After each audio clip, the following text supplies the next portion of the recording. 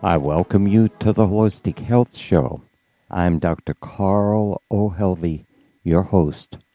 My guest today is Dr. Laszlo Boros, who is currently a professor of pediatrics at UCLA and the co-director of the Stable Isotope Research Laboratory at the Los Angeles Biomedical Research Institute at the Harbor UCLA Medical Center, with a primary focus on studying cancer cell metabolism with the use of specifically designed 13C glucose tracer and mass spectroscope. Born and educated in Hungary, Dr. Boros' medical background includes 3 years as gastroenterology and pancreatology, focusing on chronic pancreatitis and pancreatic cancer. He spent 2 years as a visiting scholar in Essen, Germany, studying various animal models of chronic pancreatitis. In 1990, he moved to Columbus, Ohio, where he joined the history-making laboratory of Dr. Zollinger and Ellis, who described hormonal regulatory mechanisms involved in pancreatic cancer growth with a primary emphasis on diagnosis and treatment. In 1995, he became the lead investigator to clinically apply stable isotope technology to study diabetes and cancer growth in vitro and in animal models at UCLA. He is an expert in using metabolic profiling, mitochondrial nasomechanisms to further understanding of particular aggressive cancers. Dr. Boros also participated in research projects targeting population metabolic disorders such as diabetes and obesity, and is involved in discovering the underlying mechanism of rare metabolic disorders arising from genetic mutations affecting vitamin transport. Dr. Boros is an internationally proclaimed expert of metabolic water biochemistry, as well as deuterium-mediated kinetic isotope effects in health and disease.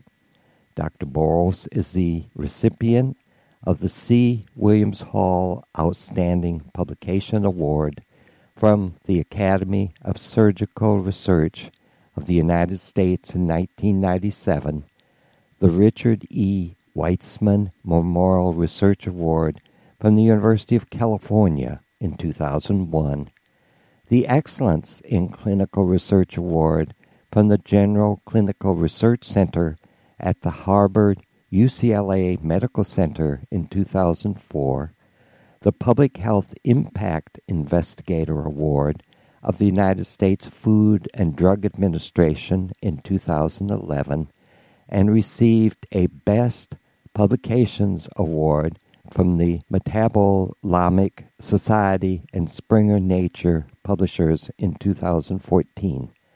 Dr. Boros serves as chief scientist at the Center for Deuterium Depletion, the world's first organization to use deuterium and tracer technologies in a research clinical setting to describe and follow the health status of patients with metabolic disorders such as cancer, diabetes, and autoimmune disease.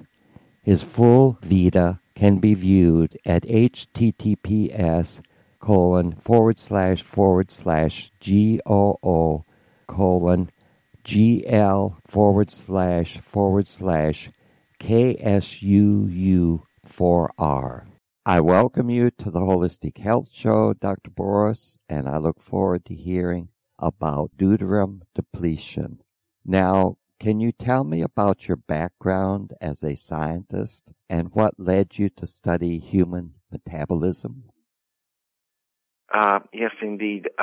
Thank you so much for inviting me to this show. I am a physician by training, and I finished medical school in 1987. After that, I went to Ohio State, where I was studying cancer and chronic inflammation that relates to pancreatitis or pancreatic cancer. And then I moved to California in 1997, better to say, where I joined faculty, and I have been studying metabolism with great details, including cancer and diabetes and obesity. These are very common population diseases, and we used a particular tracer, which is glucose molecule, and we used high sophisticated capacity laboratory equipment to determine specific biochemical reactions, for example, in cancer cells. And in recent years, I have been teaching faculty, and I've been writing papers and reviews, and also I've been reviewing papers and grant proposals that deal with particular metabolic fingerprints and particular metabolic properties that tumor cells have. And we have learned about their metabolism and how it responds to deuterium, and what methods and what ways there are to keep our body away from deuterium and let tumor cells die practically based on their disruption of loading up on deuterium. And because of these research efforts, now we are suggesting this protocol through diet and water consumption to deplete deuterium in our entire body to make tumor cells much, much harder to survive, nevertheless to say proliferate and cause advanced disease. And the diet, what do you recommend is the diet that you would use along with this? Our basic protocol relates to a diet type called ketogenic diet, which is mostly fat-based. It's 80% or higher of our diet is composed of fat, animal fat, and plant fat from natural sources. And usually these diets, when we oxidize them, when we use them in our cells, they produce a type of water in our cells that are low in this heavy isotope of hydrogen, which we call deuterium. That's interesting, because several of the cancer doctors that I know are using the ketogenic diet, and the reason I think most of them are using it is because it's very low on carbohydrate. Yes, indeed. That's the definition of ketogenic diet. Most energy is produced or supplied in the form of fatty acids, and it has very low amounts of this heavy hydrogen isotope, which you need to imagine more like a football on a ping pong table. And so you can't really play metabolism very efficiently if you have too many of these deuterium attached to your food. And carbohydrates are known to have a lot higher, from the biology point of view, a lot higher deuterium than fatty acids do if they are natural source. And and fatty acid oxidation or fatty diets have some other clear benefit compared to carbohydrate diets, but combining the two, providing high fat, low deuterium diet, it makes the metabolism to play their everyday game, bouncing hydrogens from enzymes, enzyme proteins to enzyme protein, and rotating and powering these little, very tiny proteins which actually spin in our cells and in our mitochondria to produce energy or ATP. With low deuterium food, with protons or hydrogens, these processes go a lot more in a smooth fashion. That makes a lot of sense. When I had lung cancer 44 years ago, they put me on a vegan diet, but I couldn't eat the high-carb fruits, but I could have fruit. And so it was mainly fruit, vegetables, nuts, minus peanuts because they're high protein, and some grain, but not a lot of grain. And that seemed to work with the Laetrile, which is what I used as the main cancer killer. And it took about 2 years, but I never had a relapse from that.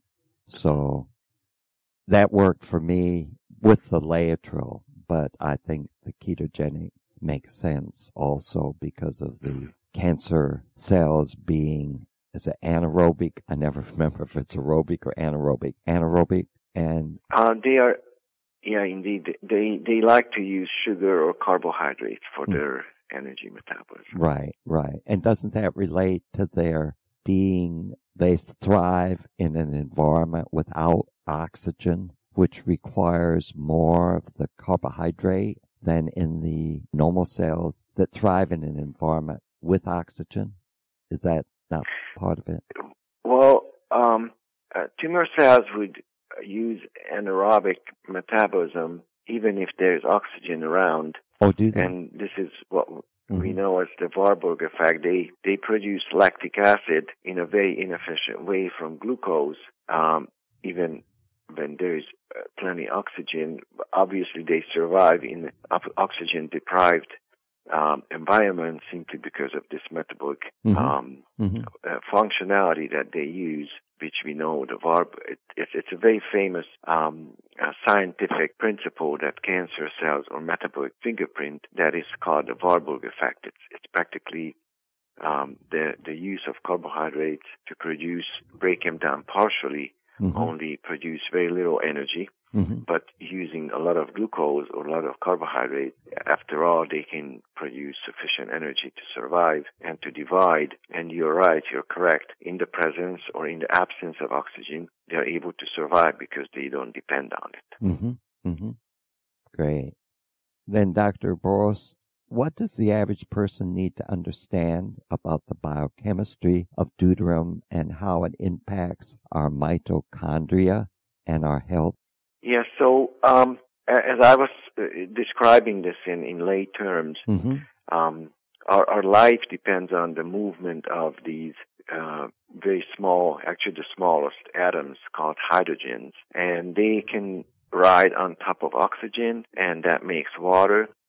That makes them being part of water, or they can actually ride on carbons, and that makes organic molecules.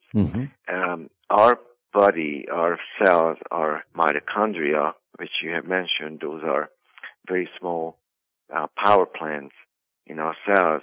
They produce water from hydrogen coming from food and from oxygen that we breathe in. So the basic information and the knowledge I'd like to emphasize here is just to know that every human being is producing water, and this is practically what is necessary for life. This is called metabolic water because we produce it from oxygen that we breathe in and from hydrogen that comes from food. What happens to this water depends on what our cells are prioritizing, what our cells are doing. We can use this water to recycle so-called Krebs cycle or the DC cycle in mitochondria. These are just biochemical reactions that recycle water and over use the hydrogens, the protons that they can harvest from water in the intermembrane space called the matrix of the mitochondria. It's like an engine, the burning part of the engine, meaning that when we burn gasoline, we pretty much do the same with oxygen. We use the gasoline's hydrogen, which is attached to carbons, to produce energy and movement. And in a very controlled fashion, this is exactly, from the biochemistry point of view, is what our cells are doing.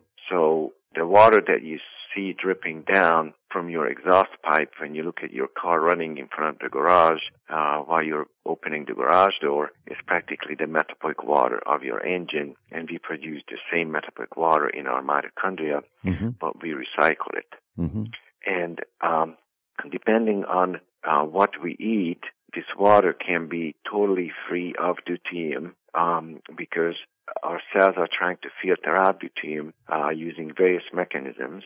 And interestingly, if you eat low deuterium ketogenic food, then your cells have a very easy task of depleting deuterium. If efficiently, and that will result in a very smooth running of your mitochondrial nanomotors, which are actually little small proteins that spin very much the same way as your engine would spin a crankshaft or would spin tires to actually make a distance or run a distance. And we use actually the energy of oxygen and hydrogen making water to generate this ability to move. Mm-hmm.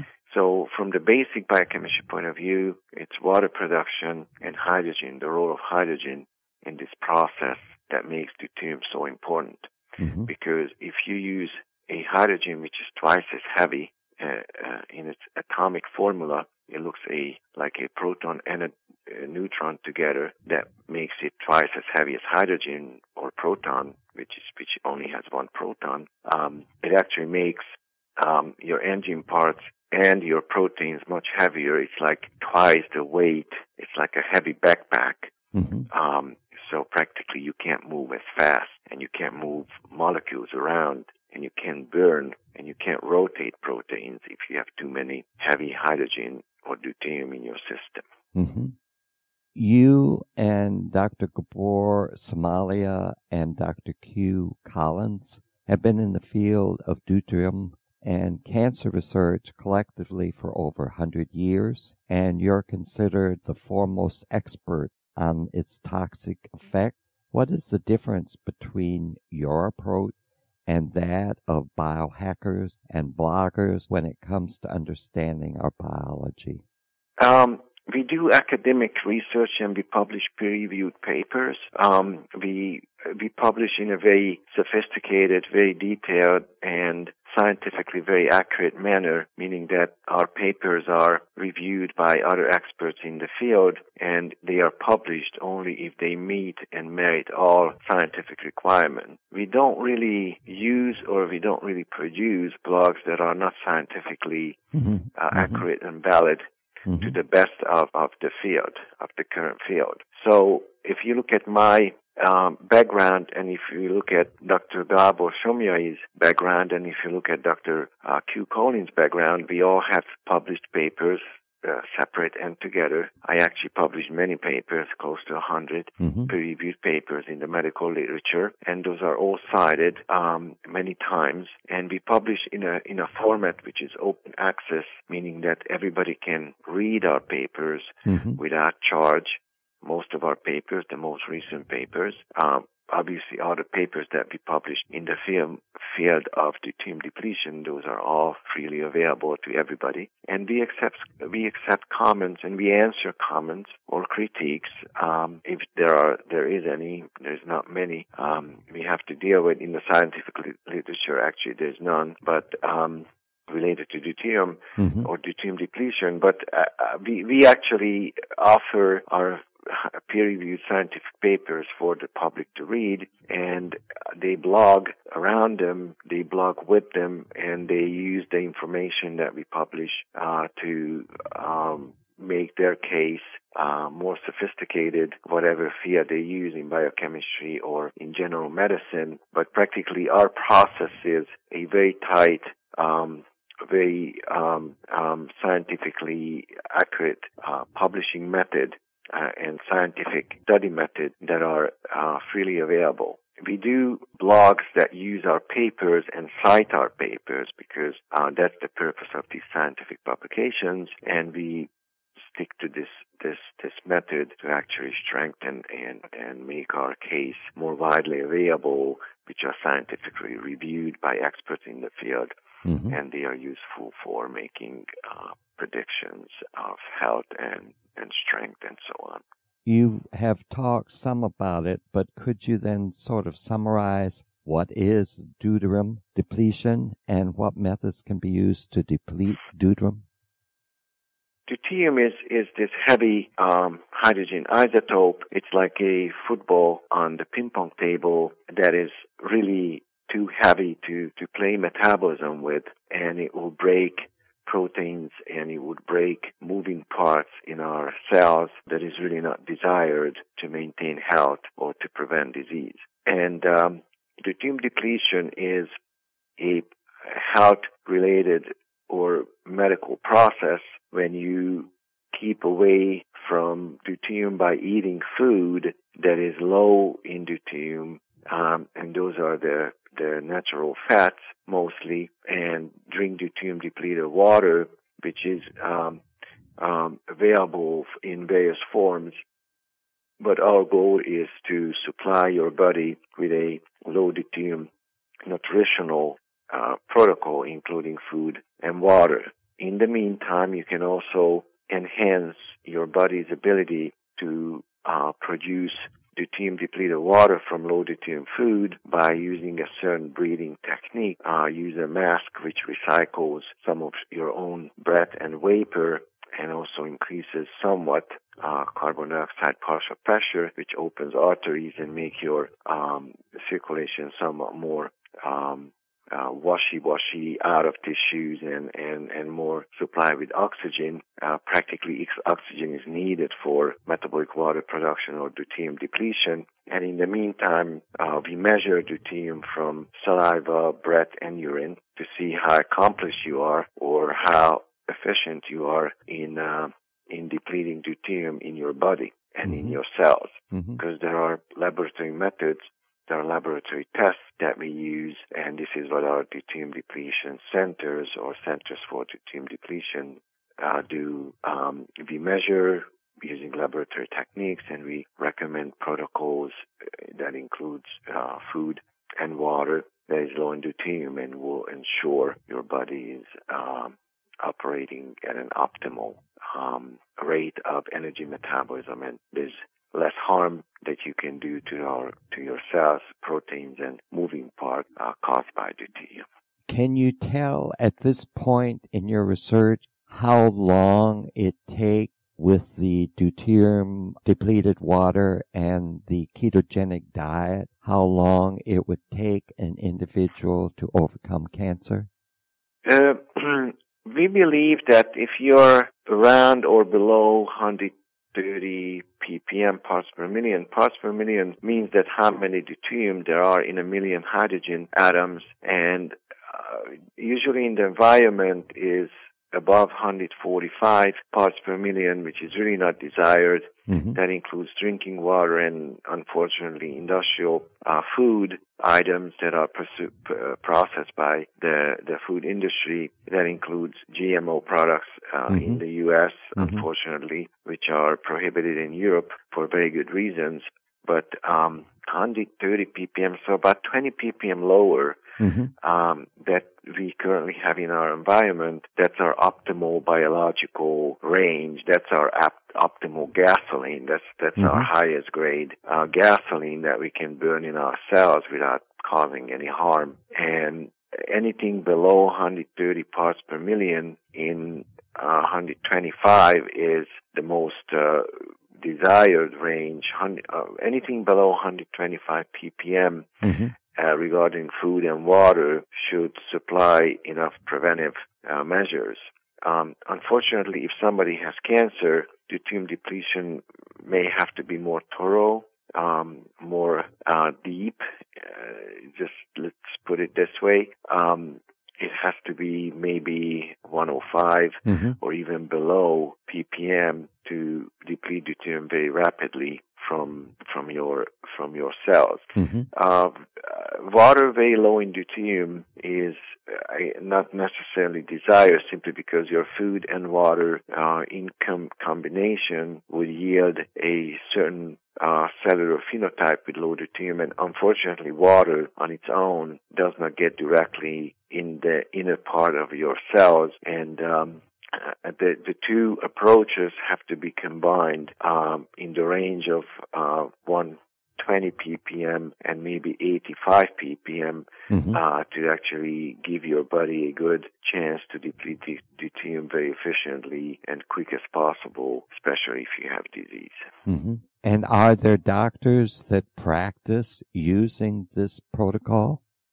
We do have several clinics in in the United States. Those are mostly integrative medical clinics. They use traditional medicine approaches, natural healing protocols, and also currently standardized medical procedures. They integrate the two to provide better understanding and better approaches to achieve a certain goal when it comes to preventing or healing medical conditions. There are several of those approaches in clinics and doctors abroad, and some, even I would say, even some biohackers now are looking at deuterium depletion as a good way of enhancing their protocols, because now it seems that more and more clinicians and more biohackers start understanding how important deuterium depletion is, and we provide the academically published peer-reviewed papers to spread this type of information and knowledge in the medical community, or sometimes the patients come with information that they gathered from our papers or from the internet, and they request and ask the doctors to review certain material. And after a conversation, they may be able to work out a protocol that also includes deuterium depletion for various reasons. And is this something that a person could use at home, or do they need the medical direction, supervision, testing, etc.?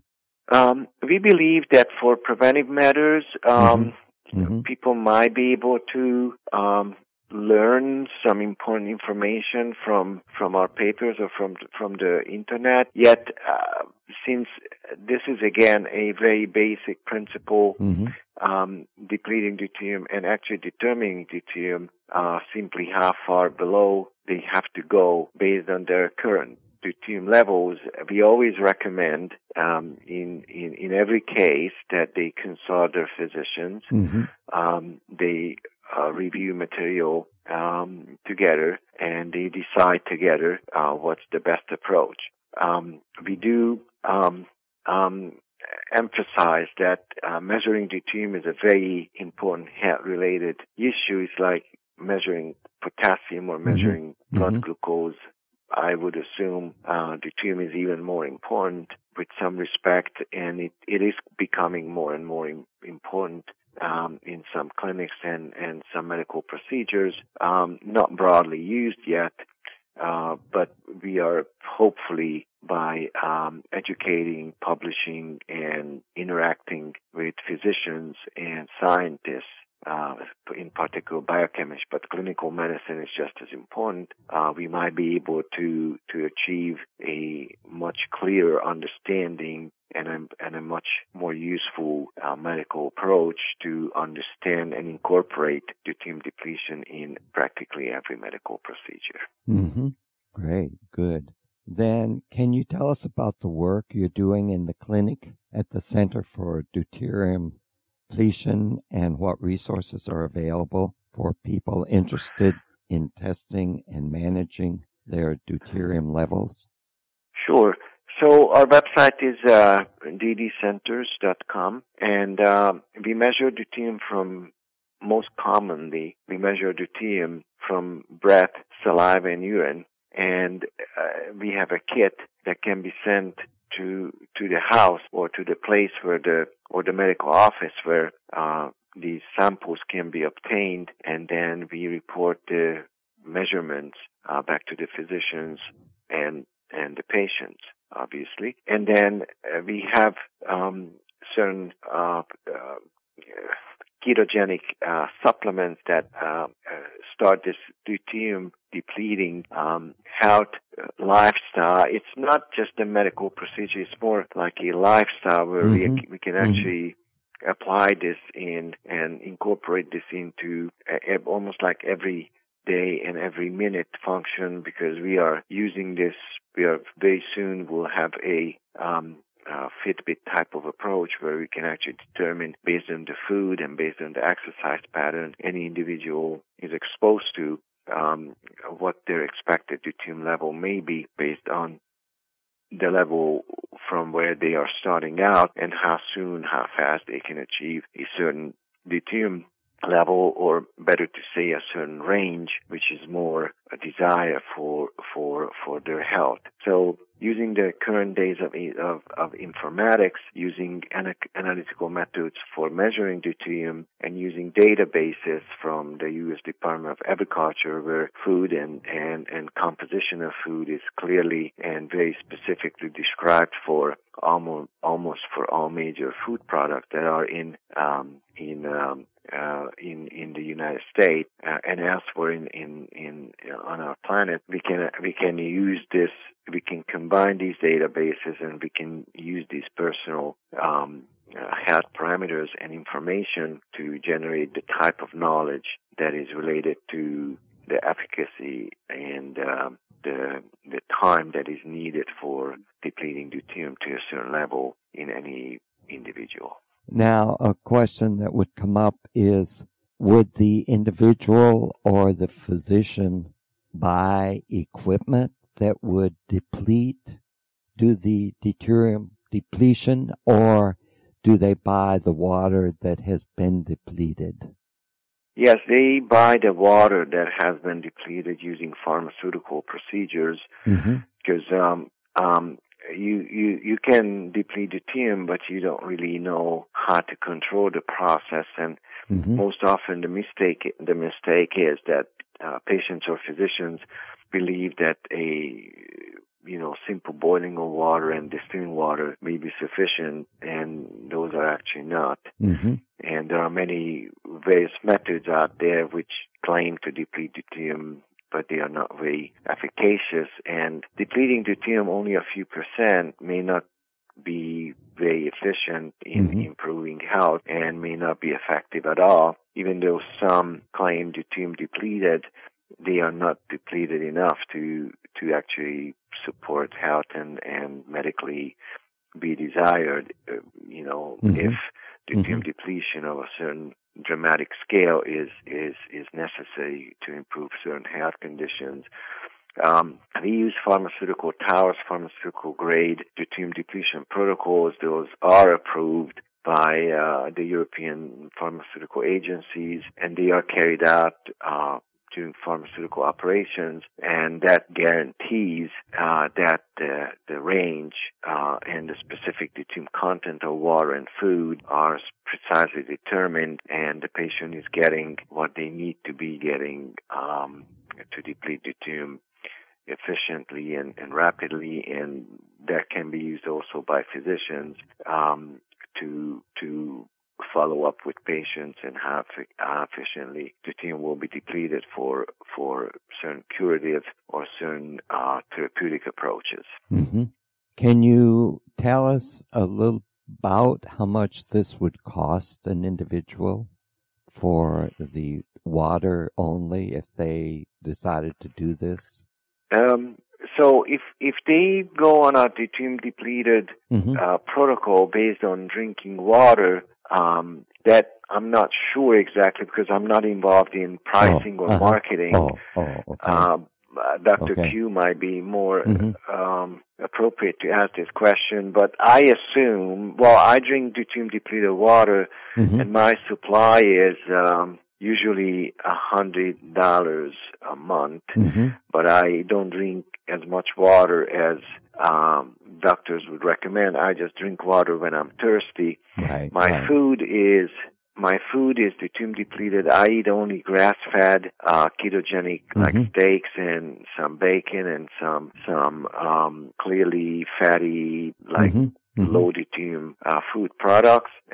Those are a little bit more costly, so I end up with spending on my budget for food monthly in about an $800-$1,000 range, simply because I eat just the best of the grass-fed meal products that are out there. But you can actually do this like for less of a money if you compromise some of the very highest quality. It's really not necessary, or not absolutely necessary, the way I do this. So I would say any person can deplete deuterium reliably, combining food and water, in the range of like $400 to like $600 the most a month. I think it can be fit into anybody's more like food budget. I think that's reasonable because I spend that much, and I'm vegan, but I eat organic, non-GMO foods, and I eat a lot of fruit and vegetables and a little bit of grain and some nuts. I spend that much because I want what is going to be most healthful, so the organic is a must for me, and it runs me. And then I have water delivered. I'm going to probably put in a whole house system, which will make it much easier. But right now I'm having the water delivered. And so it runs me more because I won't drink the tap water. So it runs. All right. So I think that the price sounds very reasonable. Then maybe you are already drinking somewhat deuterium water, and with organic food and vegan approach, you are eating, instead of animal fat, you're eating plant fat and phytochemicals, and those are just as good as animal fat of depleting deuterium, and obviously they have to be organic to accomplish that. Now, I do go off a little bit with supplements because I do take omega-3s, which I think are very important in any diet, and especially a vegan diet. I also, at times, will take some fish oil, and so I do get a little bit, but I avoid dairy, as I say. I don't drink milk. I drink almond milk or coconut milk. I miss the most of all, I think I miss cheese, because I grew up in the dairy county of New York State, and we always had fresh cheese. And I miss that the most, I think, on the vegan diet. But occasionally I'll drop off for a meal, and, that kind of then satisfies me for a while. And I don't eat a lot of carbohydrate. I keep that very low. And I think because I was pre-diabetic and now I'm back to, normal. So you have to watch, and when you hit 86, or thereabout, you kind of have to watch what you eat if you want to continue without major health issues, I think. Then, after all, that's the goal. Right. Yeah, that's right. Yep, right. Because once you start having health issues and start treating those, then you're on your way downhill. But I think as long as one can eat properly, they have faith, they're optimistic, they drink the right fluids, and that life can be healthy into older age without all of the problems that the majority of Americans have. But they don't eat. Most Americans don't eat properly, and it's hard to change those patterns. Then why does the Center for Deuterium Depletion use Preventa deuterium depletion water in its protocols? Because it's a pharmaceutical grade, the most precisely produced deuterium depleted water that is controlled by a very strict quality and measuring process of how deuterium and how efficiently deuterium is depleted in water. Those are also in the preventive and therapeutic range, depending on how low deuterium content is in the water, and it's posted on the water, so you can actually make sure that, and you can be certain that it's what you're paying for as far as deuterium content goes. And since this has been approved, the production of this type of water is been approved by the European pharmaceutical agencies. It is actually a very tightly controlled and very high quality product that there's no other like that on the market as far as we know. So since we care for the patients, we care for the medical clinics that take care of patients and take care of medical issues, we want to use the most reliable source and the most reliable methods of depleting deuterium. And this is, we think, is very critical for the success of deuterium depletion and for the success of the field, for the benefit of patients, and as far as preventive measures go, for the benefit of the general public. Another question that just popped into my mind, and that is, Does this protocol influence the acidic alkaline balance in the body? Because there's a lot of people that think that you have to be very alkaline and that you shouldn't be very acidic and that you should eat the majority of food that are alkaline producing. I think it's like 80%, 20%. And it would seem like that with the meats and the bacons and things like that, that it would tend to move toward acidic. But I don't know how much that influences the acid alkaline. Yeah, I don't really believe in, and I'm very frank with you, I don't follow many advice simply because they are pretty much useless. If you just consider the last 20 years of medical advice and looking at the population statistics of obesity, cancer, and diabetes, you probably don't want to take too many of those, especially when it comes from certain media types or when it comes from non-established, biochemically not really very sophisticated sources. Our body in our systems, our blood, to that matter, our blood has very robust and very high capacity methods of regulating your pH or acidity, if you will. So it's very hard to control your alkaline environment through food and water, simply because your body has a number of ways of adjusting its own pH, and I don't think pH is as important or that big of a matter as deuterium depletion is, and simply because sometimes they just try to pick something that sounds good, really without much context. I don't think alkaline pH is that critical or as important as depleting deuterium, whatever the overall pH and the regulatory mechanisms will be after depleting deuterium. And we don't really measure pH just for that purpose, and we don't really incorporate this type of recommendation or thinking in our dietary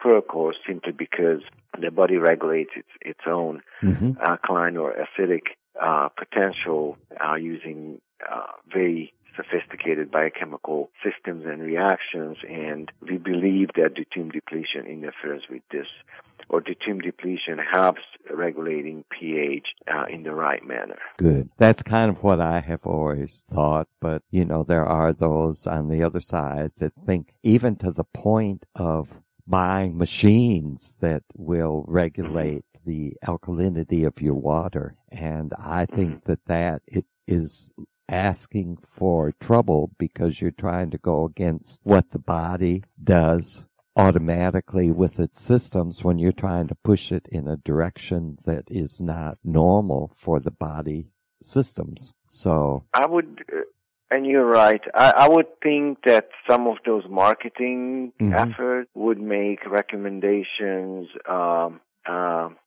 to sell certain products and claim medical benefits. I don't believe in them. I don't use them. I don't recommend them, but that's my own personal approach to those.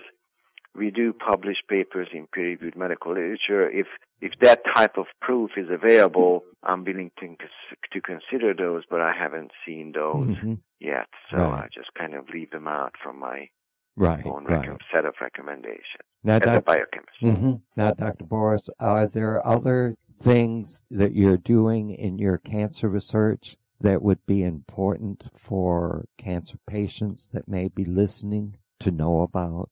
Well, current marketing and current advertising agencies and efforts emphasize genetic testing. We don't consider that very critical, even very important. If you look at the last few years of medical literature, most of the gene-based health approaches are failing. And also, there was just a very recent paper in Nature. It's genetic testing or polygenic risk scores are not even useful as a screening test.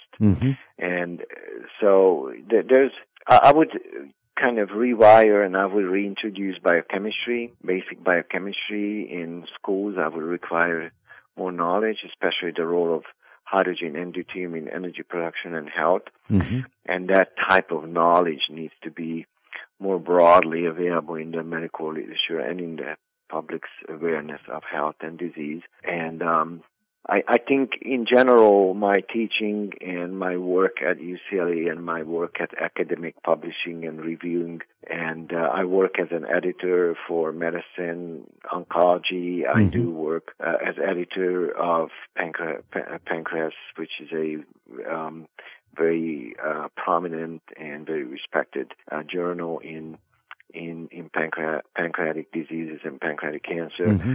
I do review and I do focus on biochemistry, and I always look for strong claims designed around biochemical understanding of disease and therapies, and I really ignore most of the molecular biology or geneticist claims, mm-hmm. as their path is clearly shown a complete failure. Then, Dr. Boros, would you tell us about your product and services, and if you have books, and how the listeners can locate? I know you mentioned the kit, and if you have any resources that would be useful, like if you have a list of doctors that they might consult if they wanted to follow this protocol. If you have that list somewhere, they could link to it. Of course, if you go to our website, which is ddcenters.com, we have literature available. We have a web page for doctors and professionals. We have the same for patients and the lay public. We have visual aids. We have talks that I have presented and my colleagues presented.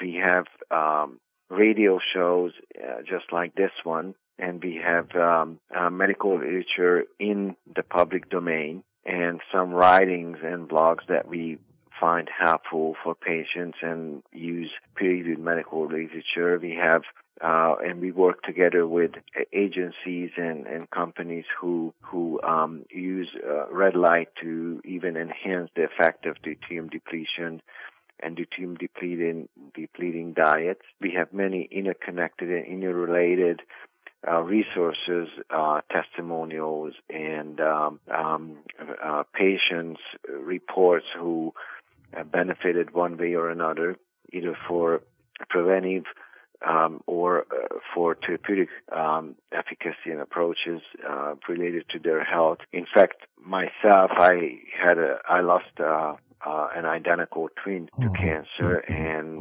I was also diagnosed with a precancerous condition a few months after he passed away, and that was 12 years ago. And ever since, almost 13 years ago, and ever since I've been on a deuterium depleting diet, and that worked out very well for me and also for my mom, who was diagnosed with kidney cancer. So we do use these protocols for our own benefits and for our own health and our own well-being, and we can recommend reviewing this type of material for others, including doctors and patients and relatives who ever have to deal with disease or just, prevent diseases or just get better and feel better and be more energetic using their mitochondrial nanomotors more efficiently in a deuterium-depleted environment. And we believe that this would help many people who visit our site.